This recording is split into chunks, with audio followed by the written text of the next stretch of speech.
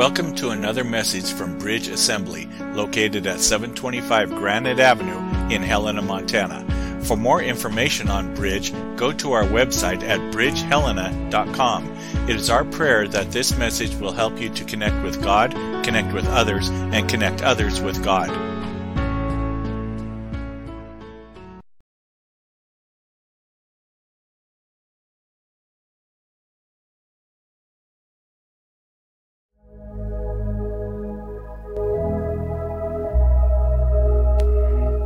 Oh, Father God, help us. Help each one of us. Help this world. Help our town. Lord God, we cry out for your help. And Lord God, you provide help in so many different ways. And one of those ways is the leading of your Spirit. So Lord God, as you desire to lead us, help us to see it. Help us to run to it, Lord God. Let us not be like the disobedient dog that pulls against the leash, that tries to fight being led. But let us be the broken, meek horse that has an understanding of its master and is led with slack lines. Lord God, help us to be that we are so involved with you, that we are so desiring you, that, Lord God, being led by your Spirit is an easy thing, not a scary thing or something that we push against in our rebellion. So, Lord God, in our humility, we lay down everything this morning and we say, Father, I desperately need to be led by your Spirit. Jesus, we thank you for giving us your Spirit. Lord God, you said that you must leave so the Spirit may come. And to the original hearers of that must have been so confusing. And Jesus, sometimes when we read your word, that's confusing to us, that it would be better that you go away so the Spirit could come. But when we truly grasp you and we truly hang on to you and we truly convene with the Holy Spirit, we understand why that was such an important statement. So Jesus, thank you for giving us your Spirit. Holy Spirit, lead us. Give us your discernment. Give us your wisdom. Cause us to want to put our theology into action, to put our knowledge into use. Because, Lord, I believe that's where you give us that wisdom, when we actually apply what you are teaching us. So Lord, help us to be not just hearers, but doers of the word. Jesus, today is once again, like every single day, it's all about you. We pray for Israel. We pray for the Palestinians. We pray for that entire situation and all those people, because those people are apart from you. And Lord God, though we support Israel, we can never discriminate in terms of who we truly desire come to you and are changed by you and have your eternal promise. So Lord God, as we stand with Israel and we pray absolutely for our Jewish friends and our Jewish brothers and sisters, we pray that they come to the true Messiah, the knowledge and understanding of the true Messiah. And we also pray for those Muslim nations that are so confused and so deceived and so mixed up.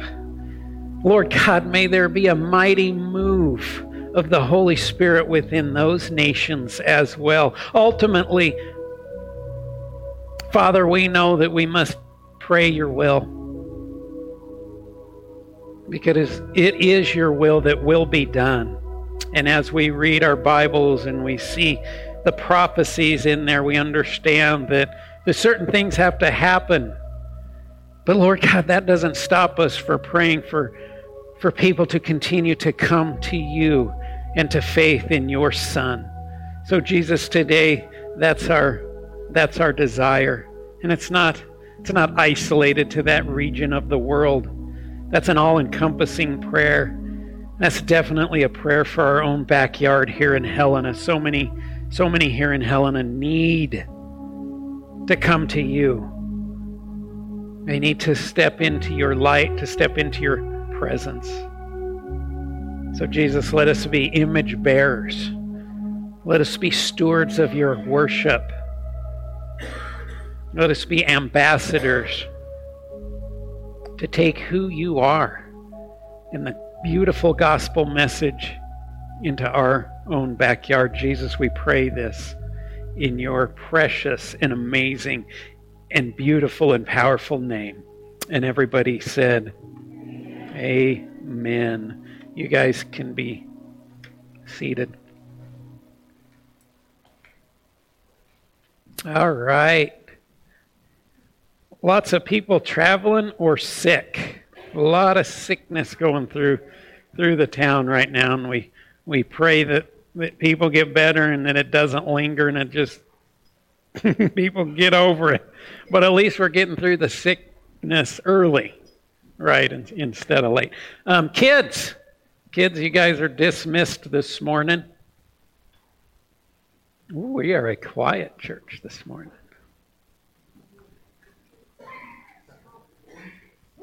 Woo!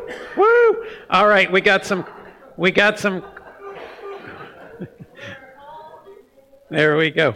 We got some quick announcements this morning. 40 Days for Life is coming up. It is coming up. There it is. At Planned Parenthood, obviously. It's Tuesday, October 24th. That's this coming Tuesday from 7 a.m. to 6 p.m. is really our time that we would sure like to get that filled. It says, please sign up in the foyer, but I was the only one who signed up in the foyer. So you know what that means. It means we're passing this around. We need people. We need to stand here. You know, again, we see stuff going on in the world, and sometimes it takes our attention in this way or that way, or it's just busy, or look at what the weather's supposed to do, and we have all these excuses as to why we're not standing firm and praying for something as important as this. So I'm going to pass this around, and my hope is that, let's see, we need 1, 2, 3, 4, 5, 6, 7, 8, 9, 10, 11 slots to be filled. Just 11. And if it's like I really can't come at the open time, sign up. Just because we have one person during that hour doesn't mean we can't have 50 people during that same hour. But my hope is that we can get this signed up, because it's that important. It's one of the, honestly, politicians drive me nuts. I think all of us are losing trust in politicians.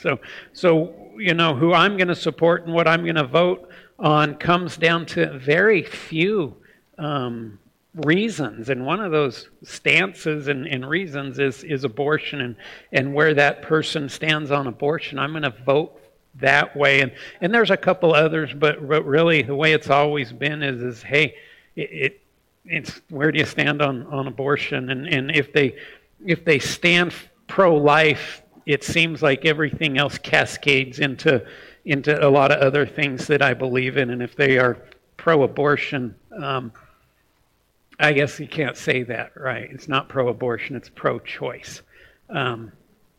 We know what that means, and everything trickles down from there. So this is incredibly important to actually go there, right? It's going there and praying. I want you guys praying all the time, but to actually commit and drive there and to walk around that place and to interact with other people that are praying and praying for those workers that are walking in and people that are going for whatever reason. That's so important. So please sign up for that. And then next Sunday is Last Sundays. It's the last Sunday of the month, so please plan on attending that. Just invite people. Just invite, say, hey, we're doing a potluck at church. Will you come? And you just never know. So plan on doing that. Bring a main dish and a side like always. Trunk or treat is then Tuesday, the 31st. The 31st is a Tuesday, right? Yes. And it's from 4 to 7, and I'm happy to say as of this morning, we have 13 for sure trunks with a couple question marks, right? But we have 13 for sure, which is a great number, but it would be better to have 15 or even 17. So if you're not signed up for that yet, please sign up. Still bring candy. We can still use more candy. But if you are planning on having a trunk, listen close. This is very important. If you're planning on having a trunk, do not show up at 4 p.m. because that's when it starts. So we block the parking lot off. So try to be set up by 3:45, 3:50 at the latest. If it's like last year and the year before, though it may start at 4 p.m., the kids are raring to go, a lot earlier than that. So just please be here a little bit early to get set up and everything. If you're helping, popcorn or cider or candy runner or anything, of course, be here. Don't come at 4 once again, because we're going to be rocking and rolling at 4 from 4 to 7. Let's hope that the weather is amazing. And then finally, Operation Christmas Child. Yes, there's boxes. The what? Charmaine says, get your boxes. And what Charmaine says, we do. So get your boxes. Get them filled, and November 19th, we're doing it in honor of Levi's birthday, is November 19th, so we're all bringing the boxes back. He said, if people would just do that in lieu of my birthday presents, he would love that. That's what he told me. Actually, we're going to talk a little bit about lying today in the message, so I'm feeling really convicted right now. But please get a box or 2 boxes or 3 boxes, but you got to have a separate pamphlet for each box. The other challenge, our biggest challenge in Operation Christmas Child, is fitting everything in the box. But because they need to stack these boxes and ship them, it's important to not have it overflowing. You got to have it taped shut and everything. Don't bring a box that's overflowing and think, hey, they're going to take that. They do things for a reason. All right, let's do a legislative update real quick here. Where is it? I don't know. There it is.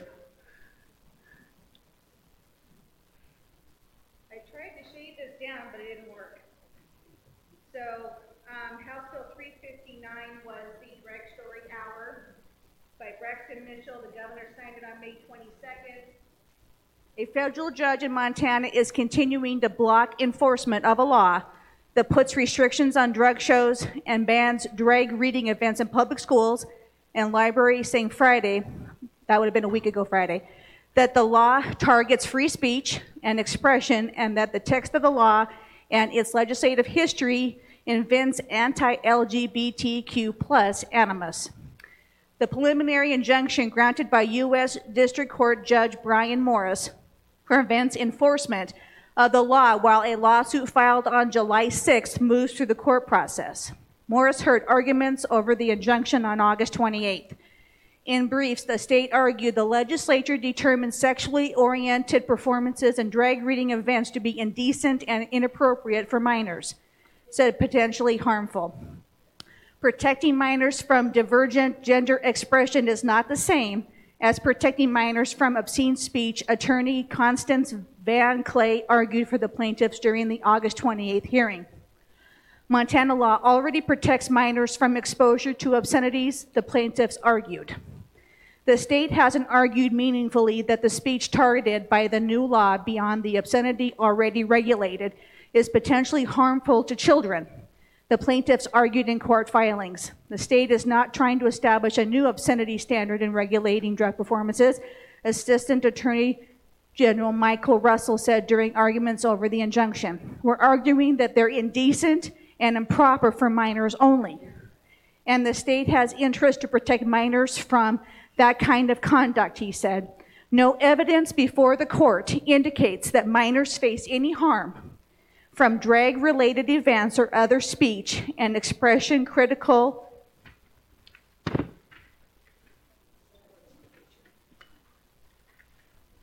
of norms. Morris wrote in granting the injunction, Morris had granted a temporary restraining order against the law in late July in time to allow Montana Pride to hold its 30th annual celebration in Helena without concerns about violating the law. The judge said the way the law was written would disproportionately harm not only drag performers, but any person who falls outside traditional gender and identity norms. He said the law did not adequately define actions that might be illegal and appears likely to encourage arbitrary and discriminatory enforcement. The law seeks to ban minors from attending sexually oriented performances and bans such performances in public places where children are present. However, it does not adequately define many of the terms used in the law, causing people to self-censor out of fear of prosecution, attorneys for the plaintiffs argued. The law also made Montana the first state to specifically ban drag kings and drag queens, which it defined as performers who adopt a flamboyant or I don't think that's the right word, but that's what it is. Male or female persona with glamorous or exaggerated costumes and makeup, from reading books to children in public schools or libraries, even if the performances do not have a sexual element. The law does not define terms like flamboyant, paradox, or glamorous, Morris said in July. Enforcement can include fines for businesses if minors attend a sexually oriented performance. The law also calls for the loss of state licenses for teachers, librarians, and the loss of state funding for schools, libraries that allow drag reading events to be held. It allows someone who, as a minor, attended a drag performance that violated the law to sue those who promoted or participated in the event at any time over a 10-year period after the performance. Montana's law is flawed, similar like laws of Florida and Tennessee that have been blocked by courts because it regulates speech based on its content and viewpoint without taking into account its potential liberty, artistic, political, or scientific value, Morris found in July.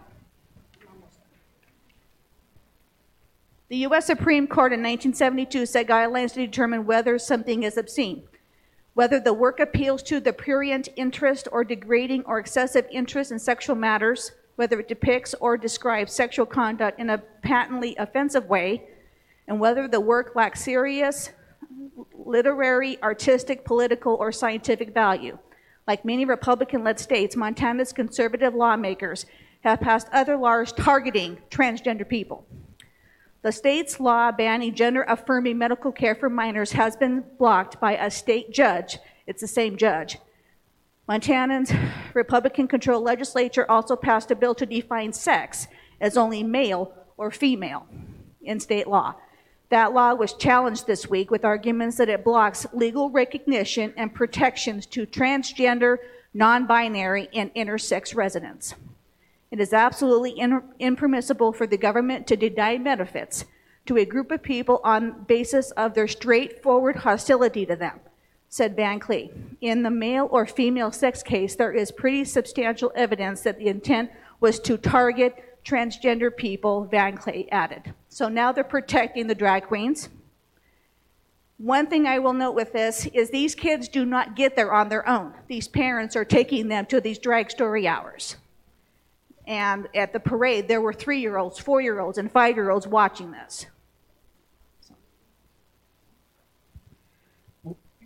Yeah, it's a little bit crazy, and it should disturb us. But it's also no surprise because it really does come down to a Jesus issue, doesn't it? If somebody knows Jesus, if they fully have a relationship with Jesus, this isn't even a discussion.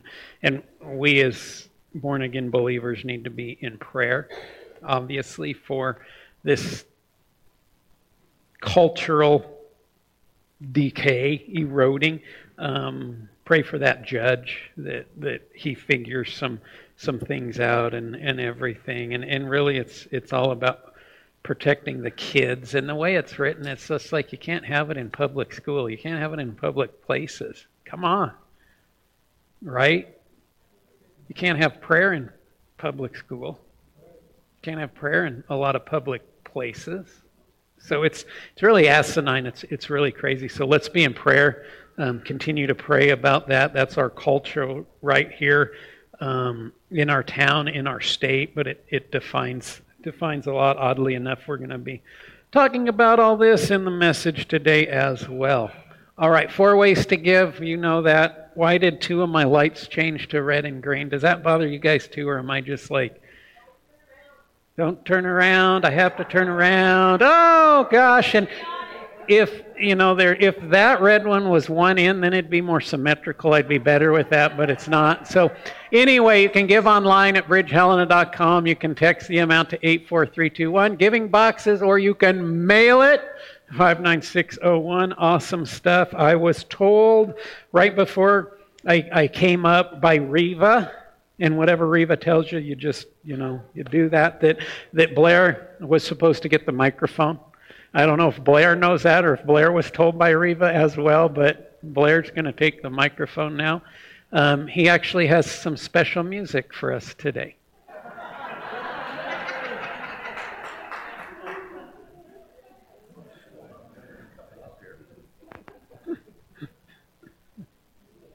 Well, as you all know, is this working? Carl, is that on? Hey, Carl. Okay. As you all know, this is Pastor Appreciation Month. Last year, we decided to give Jason a special gift so he can get out by himself, away from family, and enjoy life. And as you know, we got him a fishing rod. Well, lo and behold, while he was out learning how to fish, he broke his rod. Well, needless to say, we were fortunate enough to have a good warranty on it, and it got replaced. So this year, to make sure he doesn't get to spend too much time by himself, we decided to get the family something also. So in doing that, we got him a gift certificate to Fairmont Hot Spring for the family and some extra spending money. We also didn't forget Levi and Zana. If someone would be so kind to give them those baskets, because I wanted one too. So, stay on your feet. Yes, Sandy did. She did a very nice job.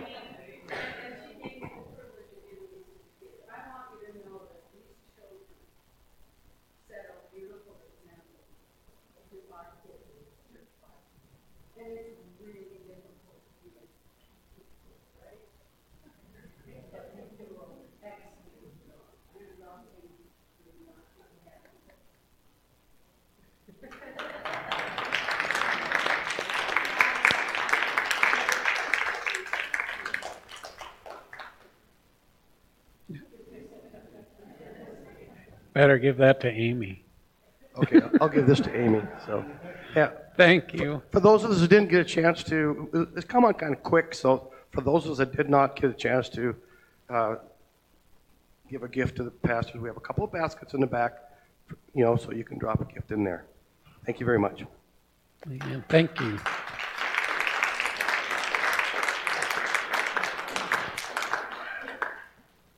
Thank you, guys. Blair did a good job, Reva.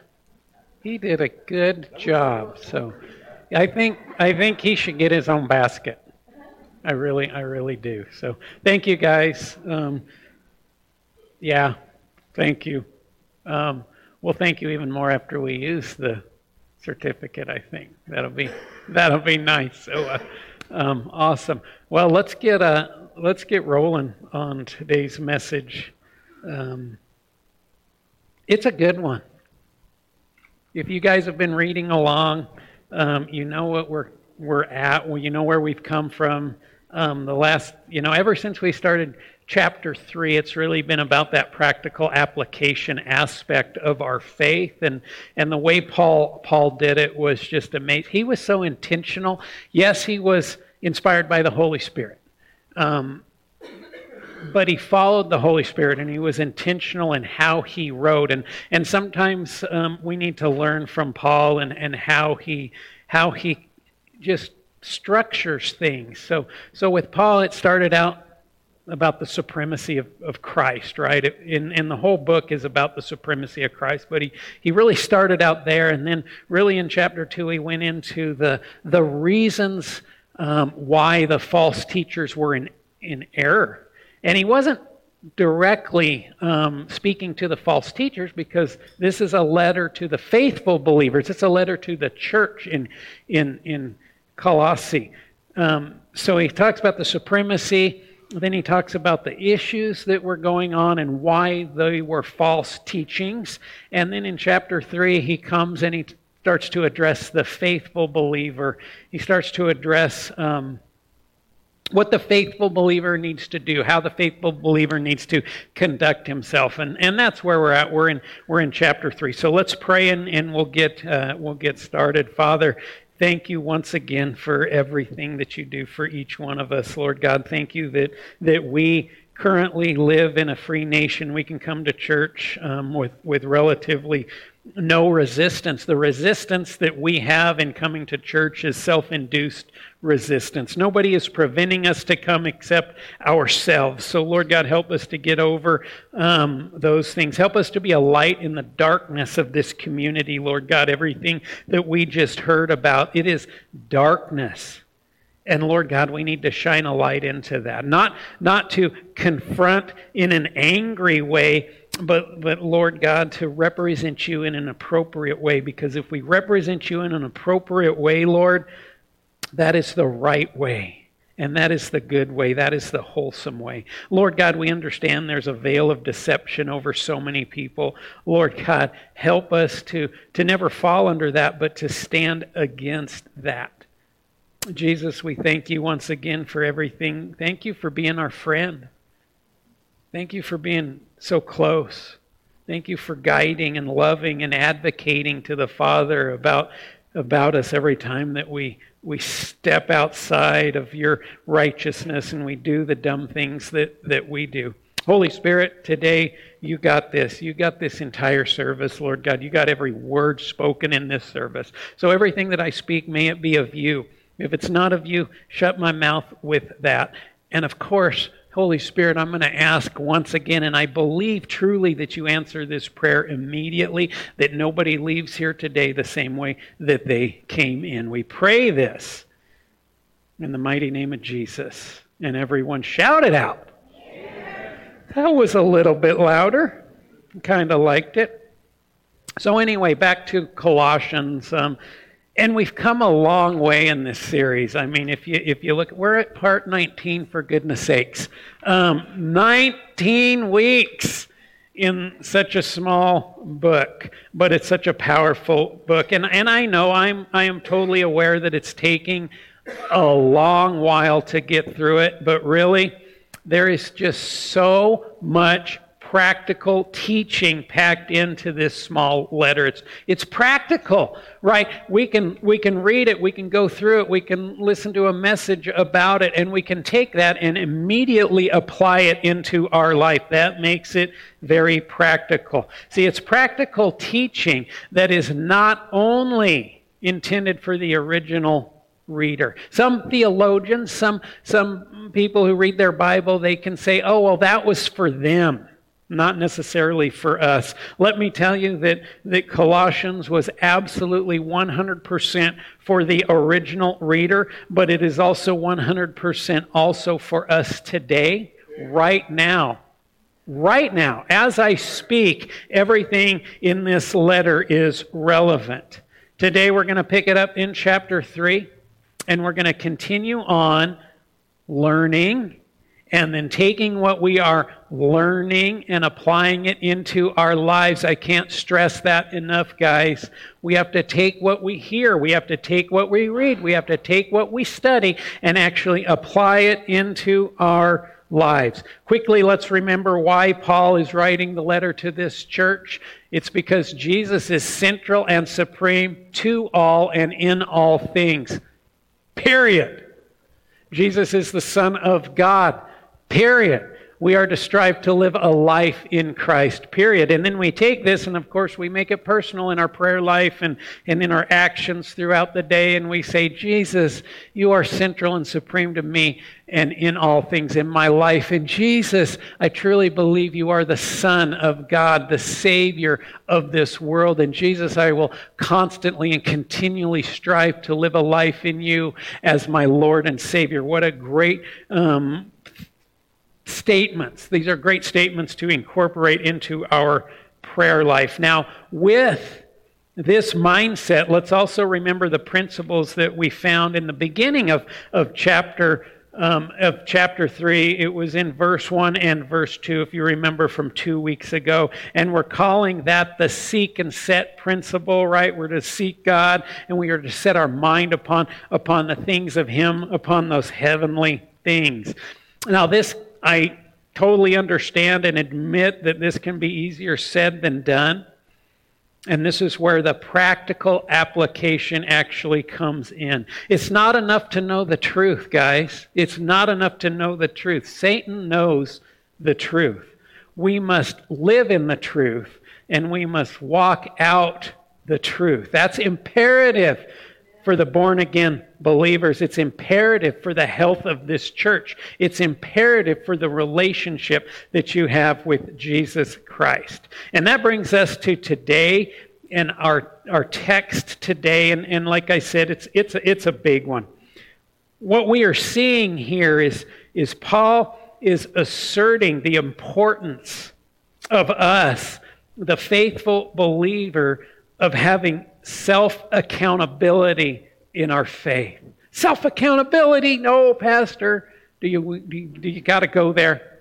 Can't we skip these few verses about the self-accountability, because that seems so, self-accountable to talk about that. See, self-accountability in turn determines on how we live our life, right? We are not robots. When we get saved, God doesn't take our brain away. He doesn't just remote control us. So we have to do everything that He says, and we have no free will in that. See, even after we're saved, we continue to have free will. Well, it's the practical application that comes into effect. It's the self-accountability on our part that determines how we live our life. So though Jesus is both our Lord and our Savior, we have to understand we have a responsibility in how we choose to live our life, right? You can claim to be a born-again believer. You can know that you're a born-again believer. You can be in church every single Sunday. You can do Bible studies every day of the week and truly confess that Jesus is both your Lord and your Savior.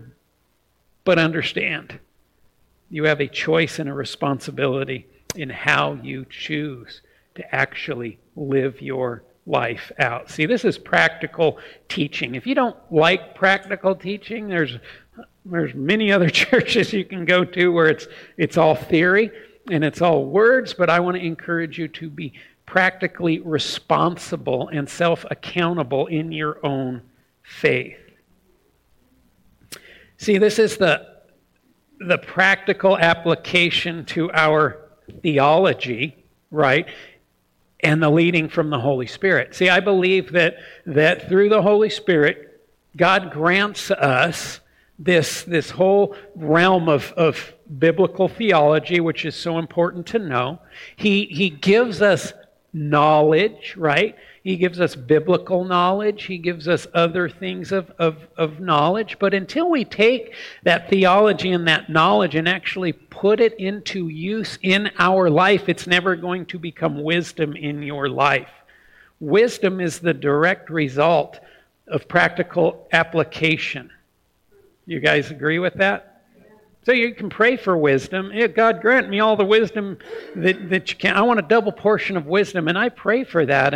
And the Holy Spirit says, hey, here's the knowledge and the theology that you need. Now go put that into practice, and you're going to gain wisdom through that. It's an amazing thing. It's just an amazing way to teach us and to guide us. Well, if you have your Bibles today, turn with me to chapter 3. Get ready to underline and mark it up and all those good things. Chapter 3 in Colossians, we're going to start in verse 5. Get ready. Buckle your seatbelts. Put your hard hat on, whatever you need to do. Here's verse 5. So put to death and deprive of power the evil longings of your earthly body with its sensual, self-centered instincts, immorality, impurity, sinful passions, evil desire, and greed, which is a kind of idolatry because it replaces your devotion to God. Woo, yeah, that's an easy verse. Let's just move on. Let's just go. We got it. We don't need to linger here. The what? Yeah, we're going to linger here. You know we're going to linger here. Because He loves us. God loves us. The Holy Spirit inspired this for a specific reason. So we're going to break this down and we're going to continue. We're going to just keep going, and it gets really interesting here. So Paul here is speaking very bluntly about the demands of a new life in Christ. We think everything's easy, right? Jesus, take the wheel. It's all good. I'm going to confess you as Lord and everything's going to be great now. But Paul here is like backing us up and saying, hey, there's some demands that come with a new life in Christ. And he brings an urgency here to not only abandon the tendencies of our own life, but also to crush those things that our sin nature attempts to lead us back to. You have to understand that our sin nature is trying to always call us back. Oh, you're a Jesus follower. You're a born-again follower. You have a relationship with Jesus. Come back over here. It's so much fun over here. I've got so much stuff over here. You can be this and that and the other. Our sin nature is there. Right? We need to be putting it to death. We need to be depriving it, but it's there and it's trying to call us back, and we have to understand that we need to crush those things. In principle, the faithful believers in the Colossian church had, in becoming Christians, died with Christ. And in principle, we, as followers of Jesus, have done the same.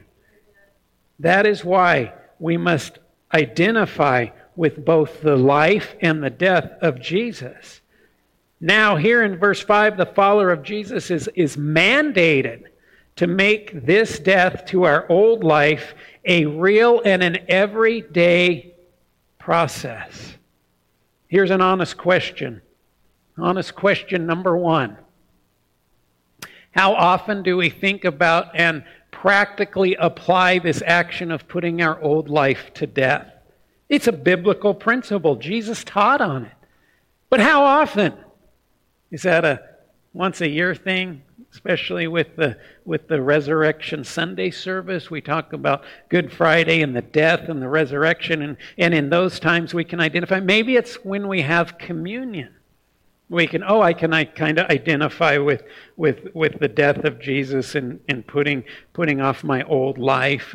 But Jesus' principles and Paul's dialogue here is saying we got to do this way more often than once a year or only during communion, right? Of course, we know, once again from the teachings of Jesus, this is actually something we need to be doing on a daily basis. On a daily basis. That means we have to be asking questions like this on a daily basis, and we have to be thinking about the need to die to ourselves, to die to our sin nature on a daily basis, because I'll tell you what, it rears up on a daily basis. What Paul is really speaking of here is we must come to the determination in our life that our old life is dead and that our old life has to stay dead. And this is a very strong statement that Paul is conveying here. listen closely, because this is super important. This is one of the really important things that I'm ever going to speak from this pulpit, aside from Jesus is Lord, the Son of God, all of that. This is a practical application that you need to remember and put into place in your life. Are you ready?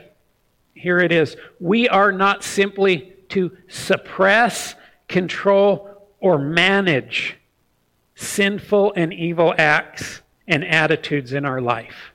We're not supposed to try to suppress them or to control them or try to manage them. We are to wipe them out completely. We are to exterminate the old way of life. That's what Paul is talking about here. They're harsh words. They're intense words. Paul says it like this: put to death and deprive of power. See, we get used to hearing, put to death your sin nature. Put it to death. We hear that. And maybe that's where the wisdom and the power of the Holy Spirit comes into this passage where it says, put to death and deprive of power.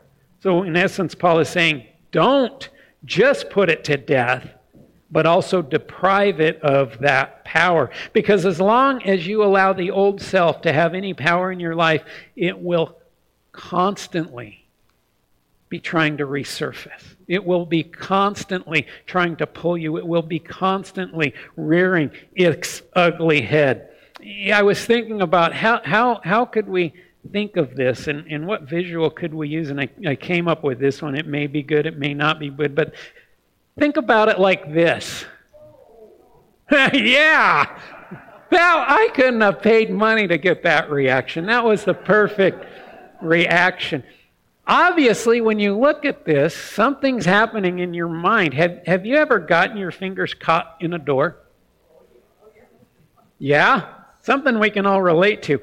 Now, I'm not talking about getting your hand or your finger slammed in a door and the door bouncing back, right? That happens, and oh my gosh, that hurts so bad. But I'm talking about you get your hand slammed in the door, and then the door latches, and your smashed fingers are stuck in there, and they're being flattened, right? And they're bleeding, and they're bruised. And it's painful, right? It's painful, right? I think we probably all have childhood memories of maybe a mom or dad or a grandma accidentally shutting your fingers in the door, right? And it's usually a car door, but it could be any other door. Where is your focus at that moment? Your focus is on your fingers, isn't it? You're not sitting there going, I wonder what I'm going to have for lunch. What do I have going on tomorrow? Your focus is completely on your fingers, and even more, your focus is to get the door unlatched, right? Because you're stuck. And there's an urgency because you're in pain. And you want to prevent any more injury. And that's how we need to respond to our sin nature. With an urgency to put it to death so it will stop hurting you and to prevent any more injury. You ever think of your sin nature like that car door? Trapping you, sticking you, hurting you? We need to look at it and say, I got to get out of this. I got to get away from this. I got to put this to death. I got to deprive the power of its ability to influence me, to injure me, to hurt me. Now Paul goes as far as to giving some specifics on what a born-again believer has to put to death and to deprive of power. Just for fun, let's go through those again. The evil longings of your earthly body with its sensual, self-centered instincts. I think that really sums up what we just heard about.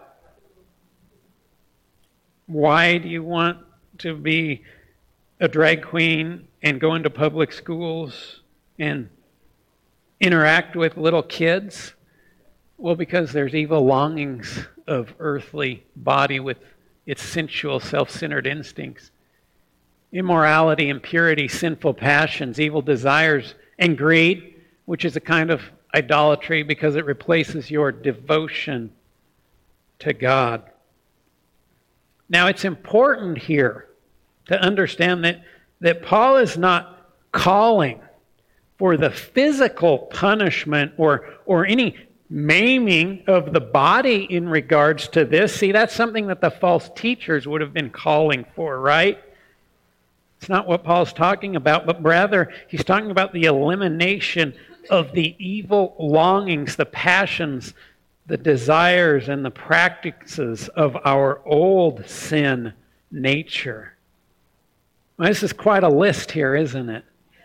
Immorality, impurity, sinful passions, evil desires, and greed. And we read that, right? We can honestly sit here and read that this morning, and we can make certain thoughts in our own head, and we got to be really, really careful here. Because when we see a list like this one, it can easily be a time we can pat ourselves on the back and say, I'm good.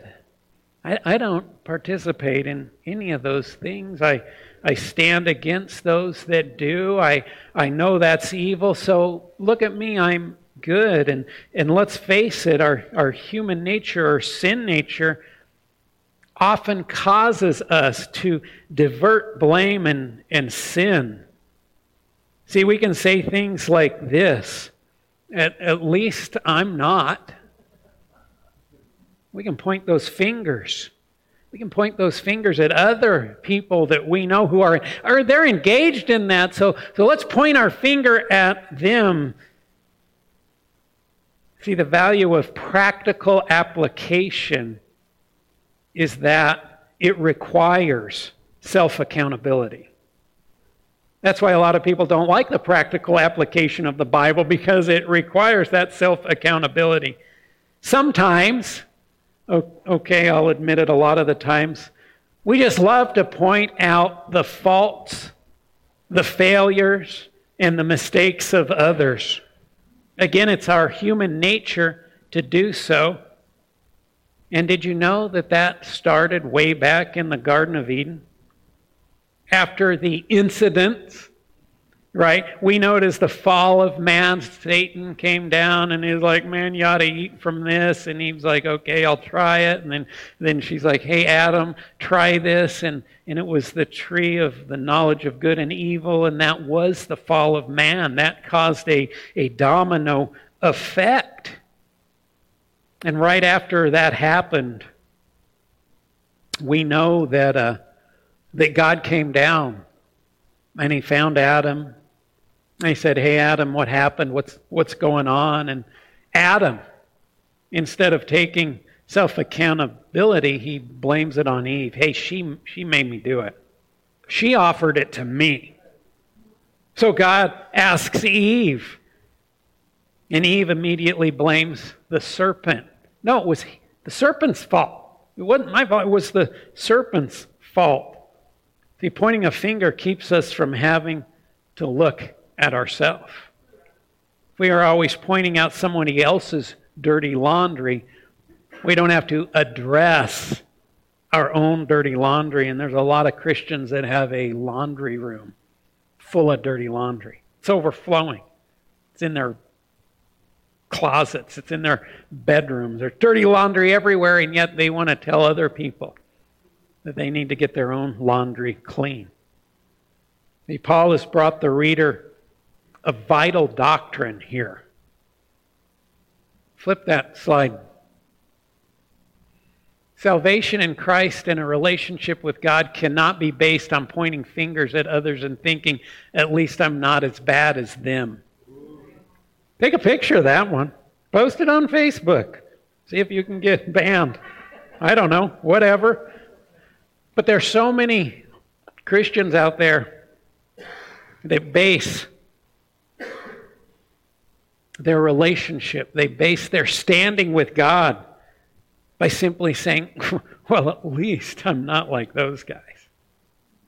You really want to step into glory, into the afterlife? And I know this doesn't happen, but St. Peter's at the gate and says, hey, tell me about your life. You don't want to be the person saying, hey, at least I'm not as bad as the rest of them. Because in many ways, that can make you worse. See, this can be a cancer in our faith if we're not careful. And that's why it's always important to do a continual self-inspection. That's why it's important to have self-accountability. And that's why time at the altar is so important. And that's why we are going to always end with this response time at the altar. Seek, set, guard yourself, and be self-accountable. That's right. Let's look at verses 6 and 7 now. Because of these things, sinful things, the divine wrath of God is coming on the sons of disobedience, those who fail to listen and who routinely and obstinately disregard God's precepts. And in these sinful things you also once walked, when you were habitually living in them without the knowledge of Christ. This is an incredibly important passage to read and understand here. See, truth, real truth is not subjective, despite what culture is trying to tell you right now. Truth is not subjective. God's truth is absolute. And the righteousness of God demands a penalty to sin. We should look at verse 6 with really a future end times wrath of God perspective here. God's wrath will fall upon all of the sons of disobedience. All the sons of disobedience of all times. Who are defined, really the sons of disobedience would be defined as those who fail to listen and to seek the gospel message, and those who disregard the precepts of God. They have rejected the gift that Jesus Christ gave us upon the cross. They reject the forgiveness of sins by the blood of Jesus. They are sons of disobedience. That's how they are classified. Paul follows this up with an important distinction here. Listen to this distinction. And in these sinful things you also once walked when you were habitually living in them without the knowledge of Christ. Underline that, star it, circle it, that's important. So we understand that those sins motivated in verse 5 are those that characterize the pre-Christian experience. We know this by the terms, you also once walked, and when you were habitually in them. A born-again Christian, as a born-again Christian, these things are to be in our past. As well, we are not to be doing them. We are to be done and dead with them. To call yourself a born-again believer means you have died to these things. Habitually engaged in something simply means that it is a habit. And a habit then becomes the standard. If we look around at what our country, at what our state to an extent is habitually engaged in, what it has made a habit of, and thus what is now the standard, it's kind of dismal and it's quite disgusting, right? We as a country have accepted many things. It's not on the outside anymore, it's on the inside. So now we are habitually engaged in those things. I'm not talking about us, the born-again believer. I'm talking about us as a nation. And that now has become the standard. And it very much involves the exact things that we find in verse 5. And there's a somewhat of a dual application going on here. It is important to have a born-again relationship with Christ now in order to live and walk out a life pleasing to God, as well as having the promise of eternal glory with Jesus Christ. It's a dual thing, right? We follow Jesus. We have a relationship with Him for right now, today, as we're sitting here in church this afternoon, tomorrow, next week, next month. While we are still here on earth, we have a relationship with Jesus. That's of vital importance, but the dual portion of that is that we have the hope of eternal glory with Jesus Christ. It's an amazing thing. It comes together. In contrast, though, living a worldly, sin-centered life brings pain, brings hardship, it brings hopelessness, and the stench of death right now, as well as having the reality of separation from Christ and damnation for eternity. That's a dual purpose over there. Do they understand it? Do they totally know? No, they don't. Some of them do, but a lot of them don't. Why don't they know? Because they haven't been told. Nobody has shared the gospel with them. So we can take what we have read up to this point and have an understanding that we must put to death and continue to put to death those things of our old self. Those are our old self. Understanding that those things we find in verse 5 are the standards of the non-Christian and those things that they engage in. It doesn't make us any better than they are. It just simply means that we came to the better solution, the solution of Jesus Christ. So once again, we don't say, hey, at least I'm not like them, thinking that will make us more righteous in God's eyes. Those sins that have become normalized in an ungodly world, and all who are apart from Christ will be judged accordingly to those sins, those things we find in verse 5. But we here this morning in church, we're worshiping, we're listening, I hope. We're living out a born-again life. And that's a great thing. But once again, we must guard ourselves against pride and a self-inflated ego here. So now let's look at verse 8 and the beginning of verse 9. You guys are going to love this one. But now rid yourselves completely of all these things: anger, rage, malice, slander, and obscene, abusive, filthy, vulgar language from your mouth. Do not lie to one another. This is really interesting, because in verse 5, Paul lays out these sins, right? He lays out this list of sins, and then he said, hey, the sons of disobedience that participate in these sins, man, they're not going to inherit glory, right? They're not going to inherit the kingdom of God. And we're like, hey, we understand that when you're born again, you don't partake in these things. And let's move on. Okay, Paul, we got the gist of it. Let's keep going. But then Paul comes to verse 8, and it says, but now, here's what you need to do. Remember, he's talking to the born-again believer, but now this is what you need to watch out for. This is what you need to take care of in your life. See, Paul just got a whole lot more personal here. Verse 5 had everything to do with the sins of sexual impurity and covetousness.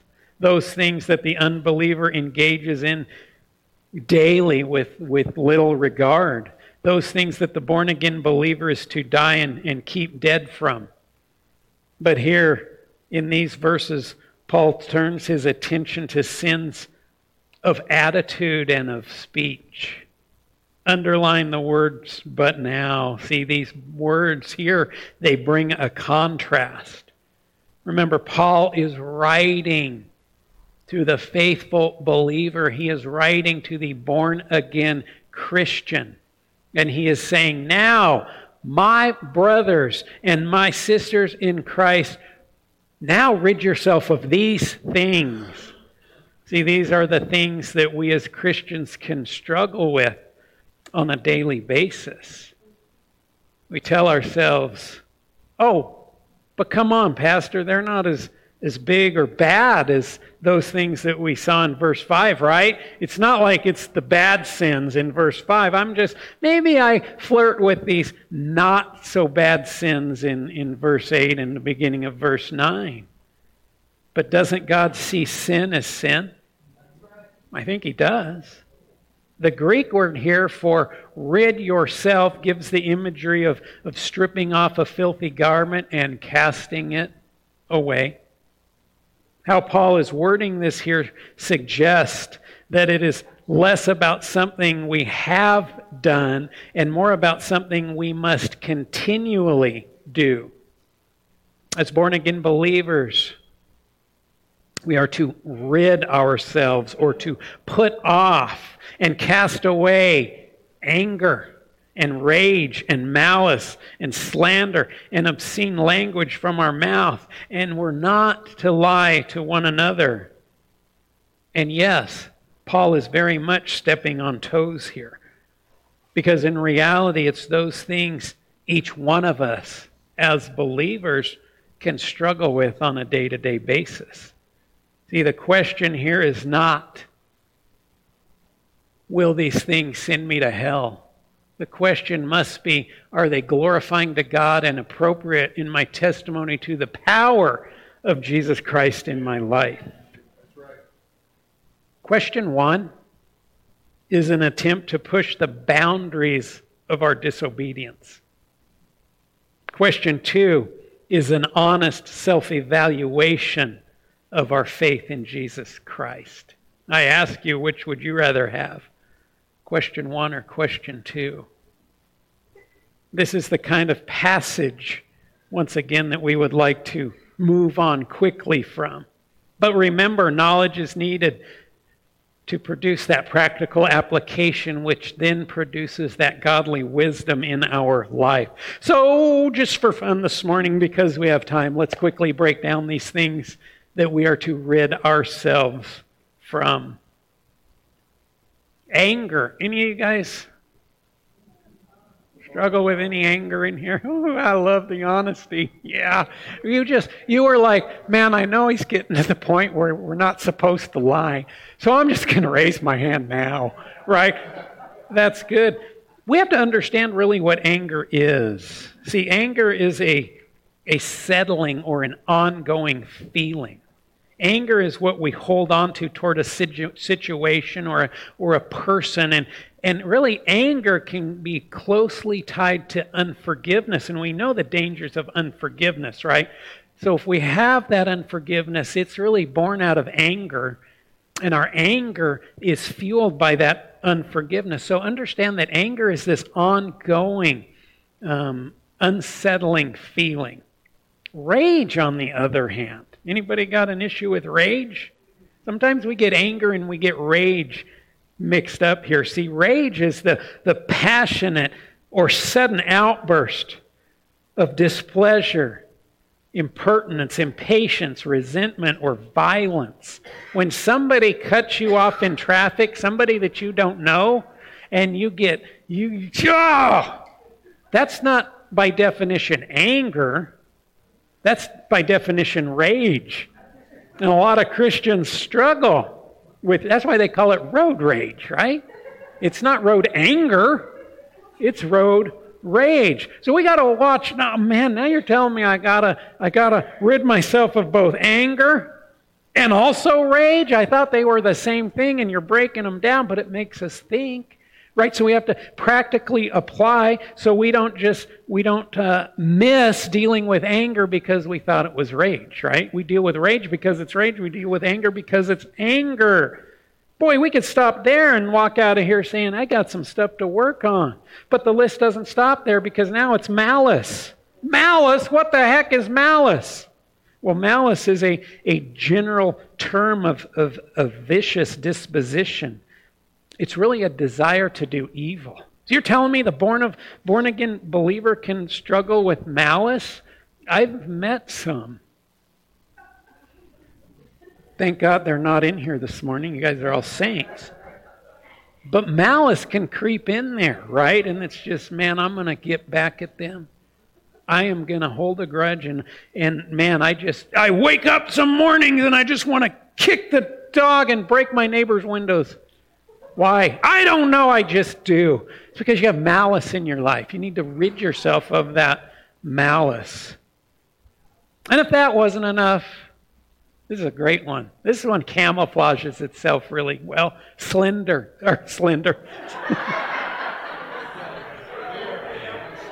You guys should not be slender. Rid yourself of this whole idea of being slender. No. It's slander. Slander. Slander is insulting or derogatory talk about someone. What you're really doing is you're blaspheming that person, even if it's just a little bit, and even if it's just this or that. And sometimes Christians love to, as Christians, we don't gossip. We don't. But we pray for people. Oh, we need to pray for so-and-so. Did you hear what's going on in their life? Let me tell you what's going on in their life so we can pray for them. That's gossip. Gossip is very tied to slander. You're doing it in an insulting way. Slander is a hard one because we have to stand up for what's right? We have to stand against abortion and those who believe in abortion. We have to stand against that. The LGBT, whatever, slender people, all of them. We want to stand against that. We want to pray for that. But if not careful, we can cross the lines of slander in here, that insulting and derogatory talk about someone. And it's really tragic when we do it to brothers and sisters in Christ. So we got to watch that slander stuff. We need to, once again, rid ourselves of that slander. And if that wasn't enough, obscene language. Obscene language it's having a potty mouth, right? It's cussing, it's swearing. And here's the thing about obscene language that I find interesting. As I was putting this together, I was thinking about the obscene language part and why it's in there and where it's located. And I came to a conclusion that obscene language is usually used in regards to the other sins that we find in verses 5 and verses 8. Right? We're angry at someone and the obscene language comes out. We're in a rage about someone and the obscene language, and we'll add in their hand gestures tend to come out.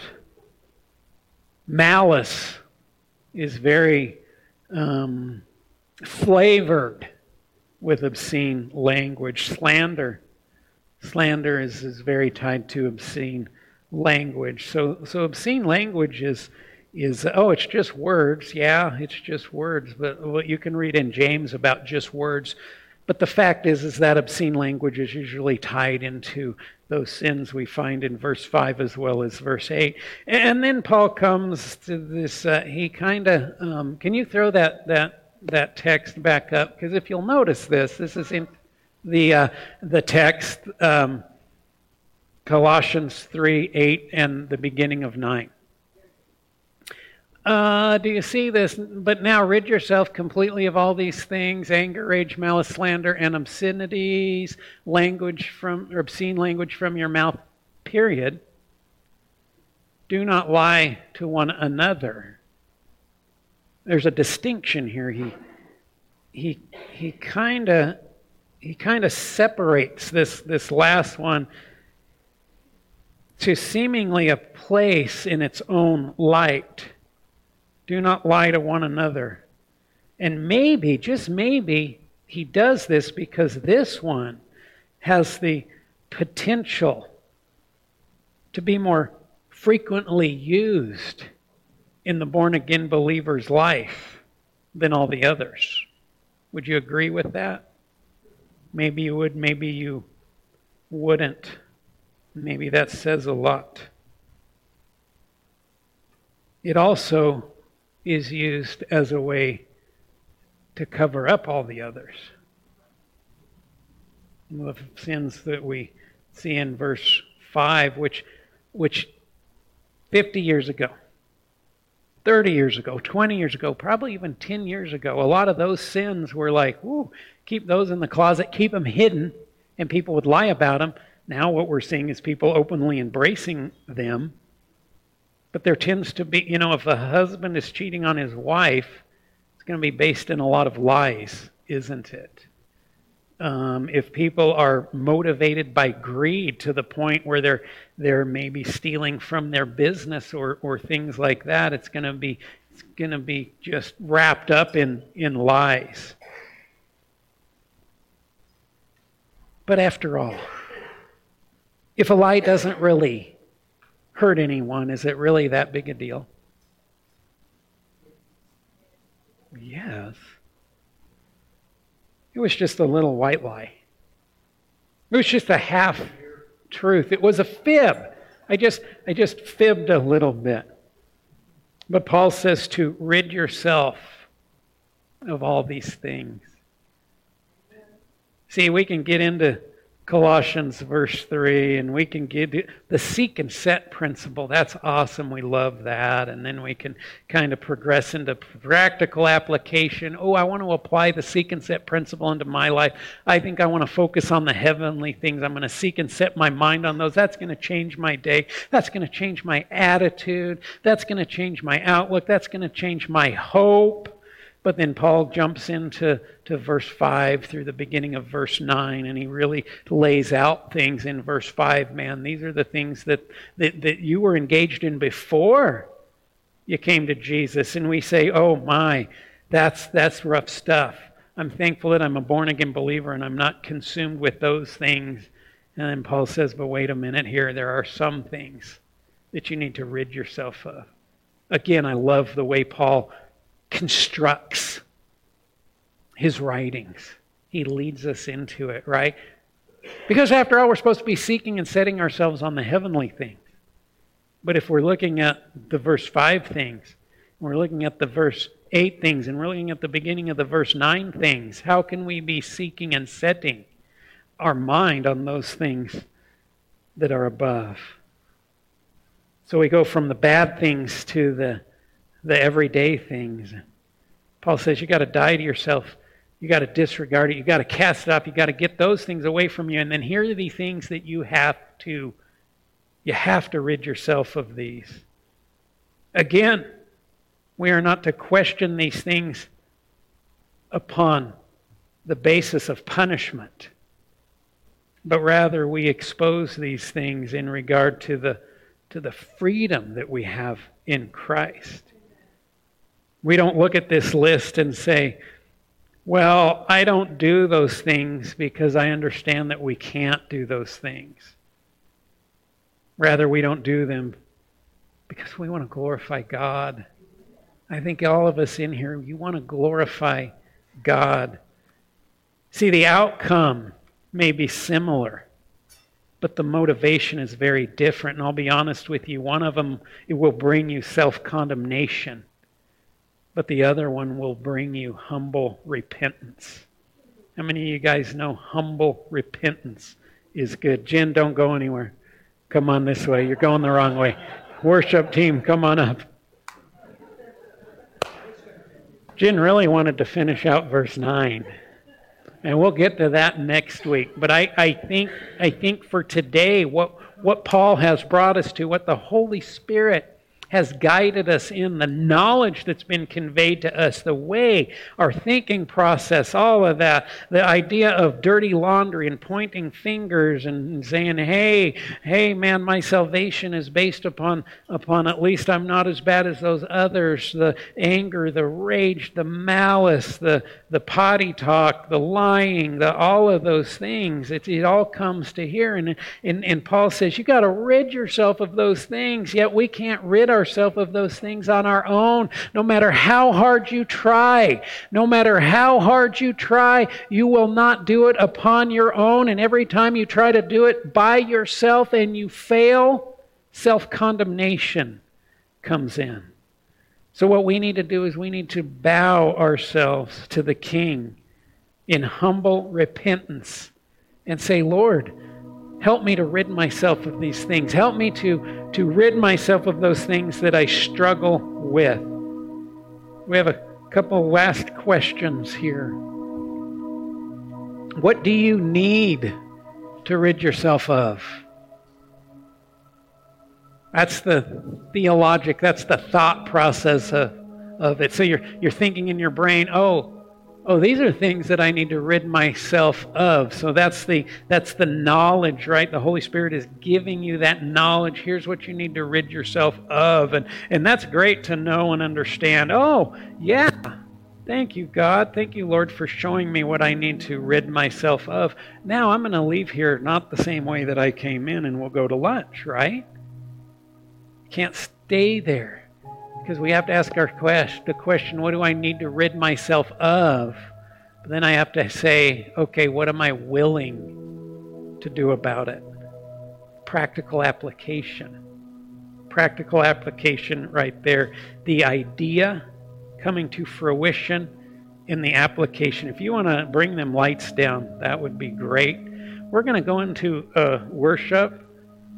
I know this is a new thing that we do. It's called an altar call. It's called altar time. It's called a time where we can respond and come up here. Not new at all, is it? And some of you maybe have been sitting in your seat Sunday after Sunday after Sunday knowing that God is calling you, hey, go up and just kneel down and go up and pray, and maybe somebody will pray with you, or maybe you need to go up so you can pray with somebody, and maybe you just need to go up to hang out with Jesus. But it's that practical application. It's knowing what I need to do and actually doing it. So as we go into this last song, of course, the altar is open. I would expect, this is my expectation, I would expect the altar to be full today with the list that we just went over that we're supposed to rid ourselves with. But I know in reality, it's a fight. I was there at one time. It's a fight to just humbly come before the Lord and kneel down and say, God, take it all. I'm ridding myself. I'm taking it off and I'm casting it away. Not just not that you cast it away, but you actually cast it to Jesus and His blood. It brought the forgiveness of sins. It incinerates that stuff. Don't pick it back up.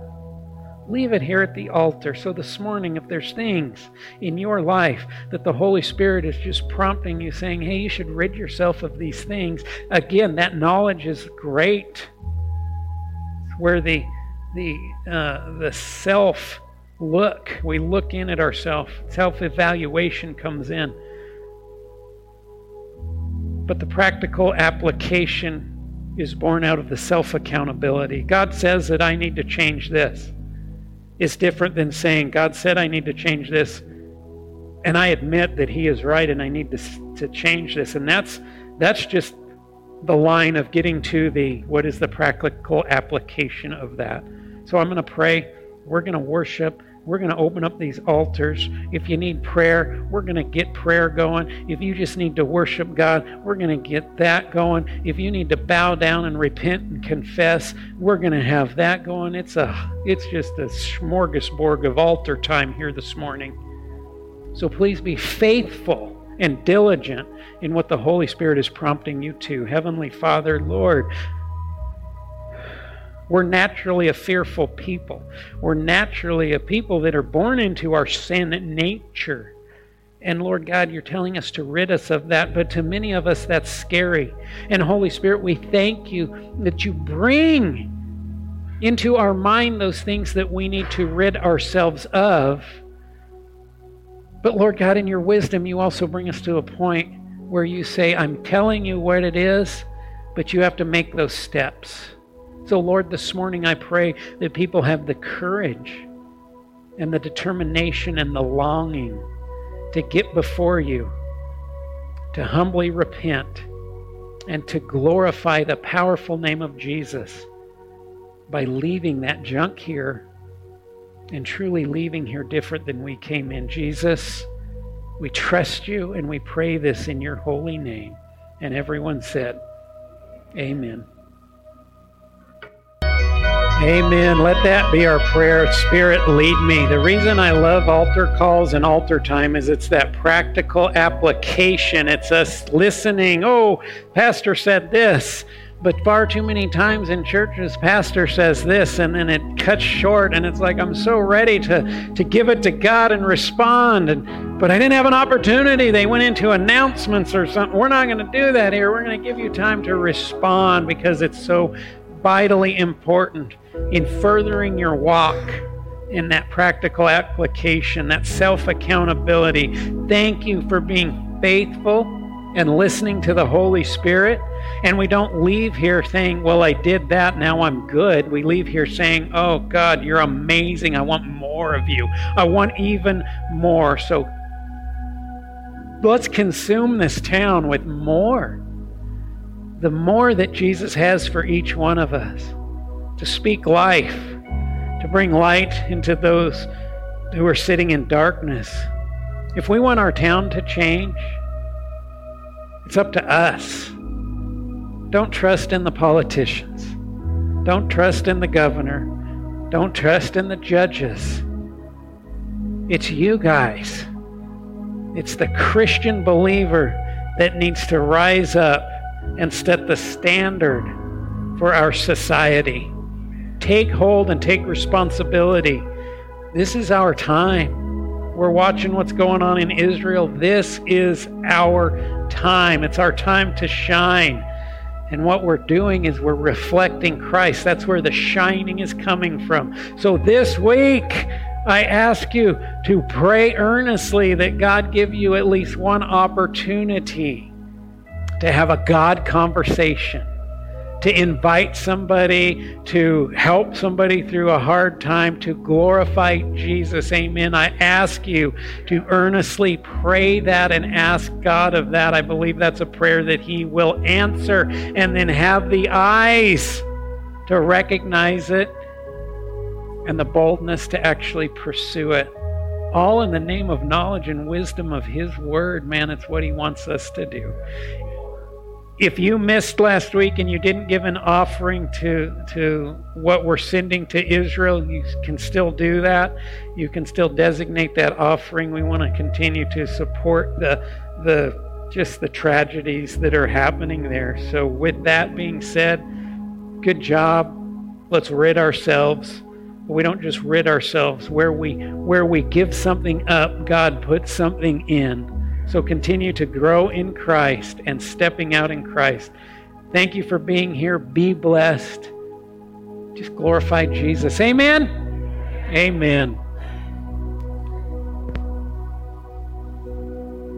'Cause if you say it. This concludes today's message. We hope you can join us next Sunday for services beginning at 10 o'clock a.m. at Bridge Assembly located at 725 Granite Avenue in Helena, Montana. For more information about Bridge Assembly, go to bridgehelena.com, and we hope you can join us next Sunday with Pastor Jason Metz.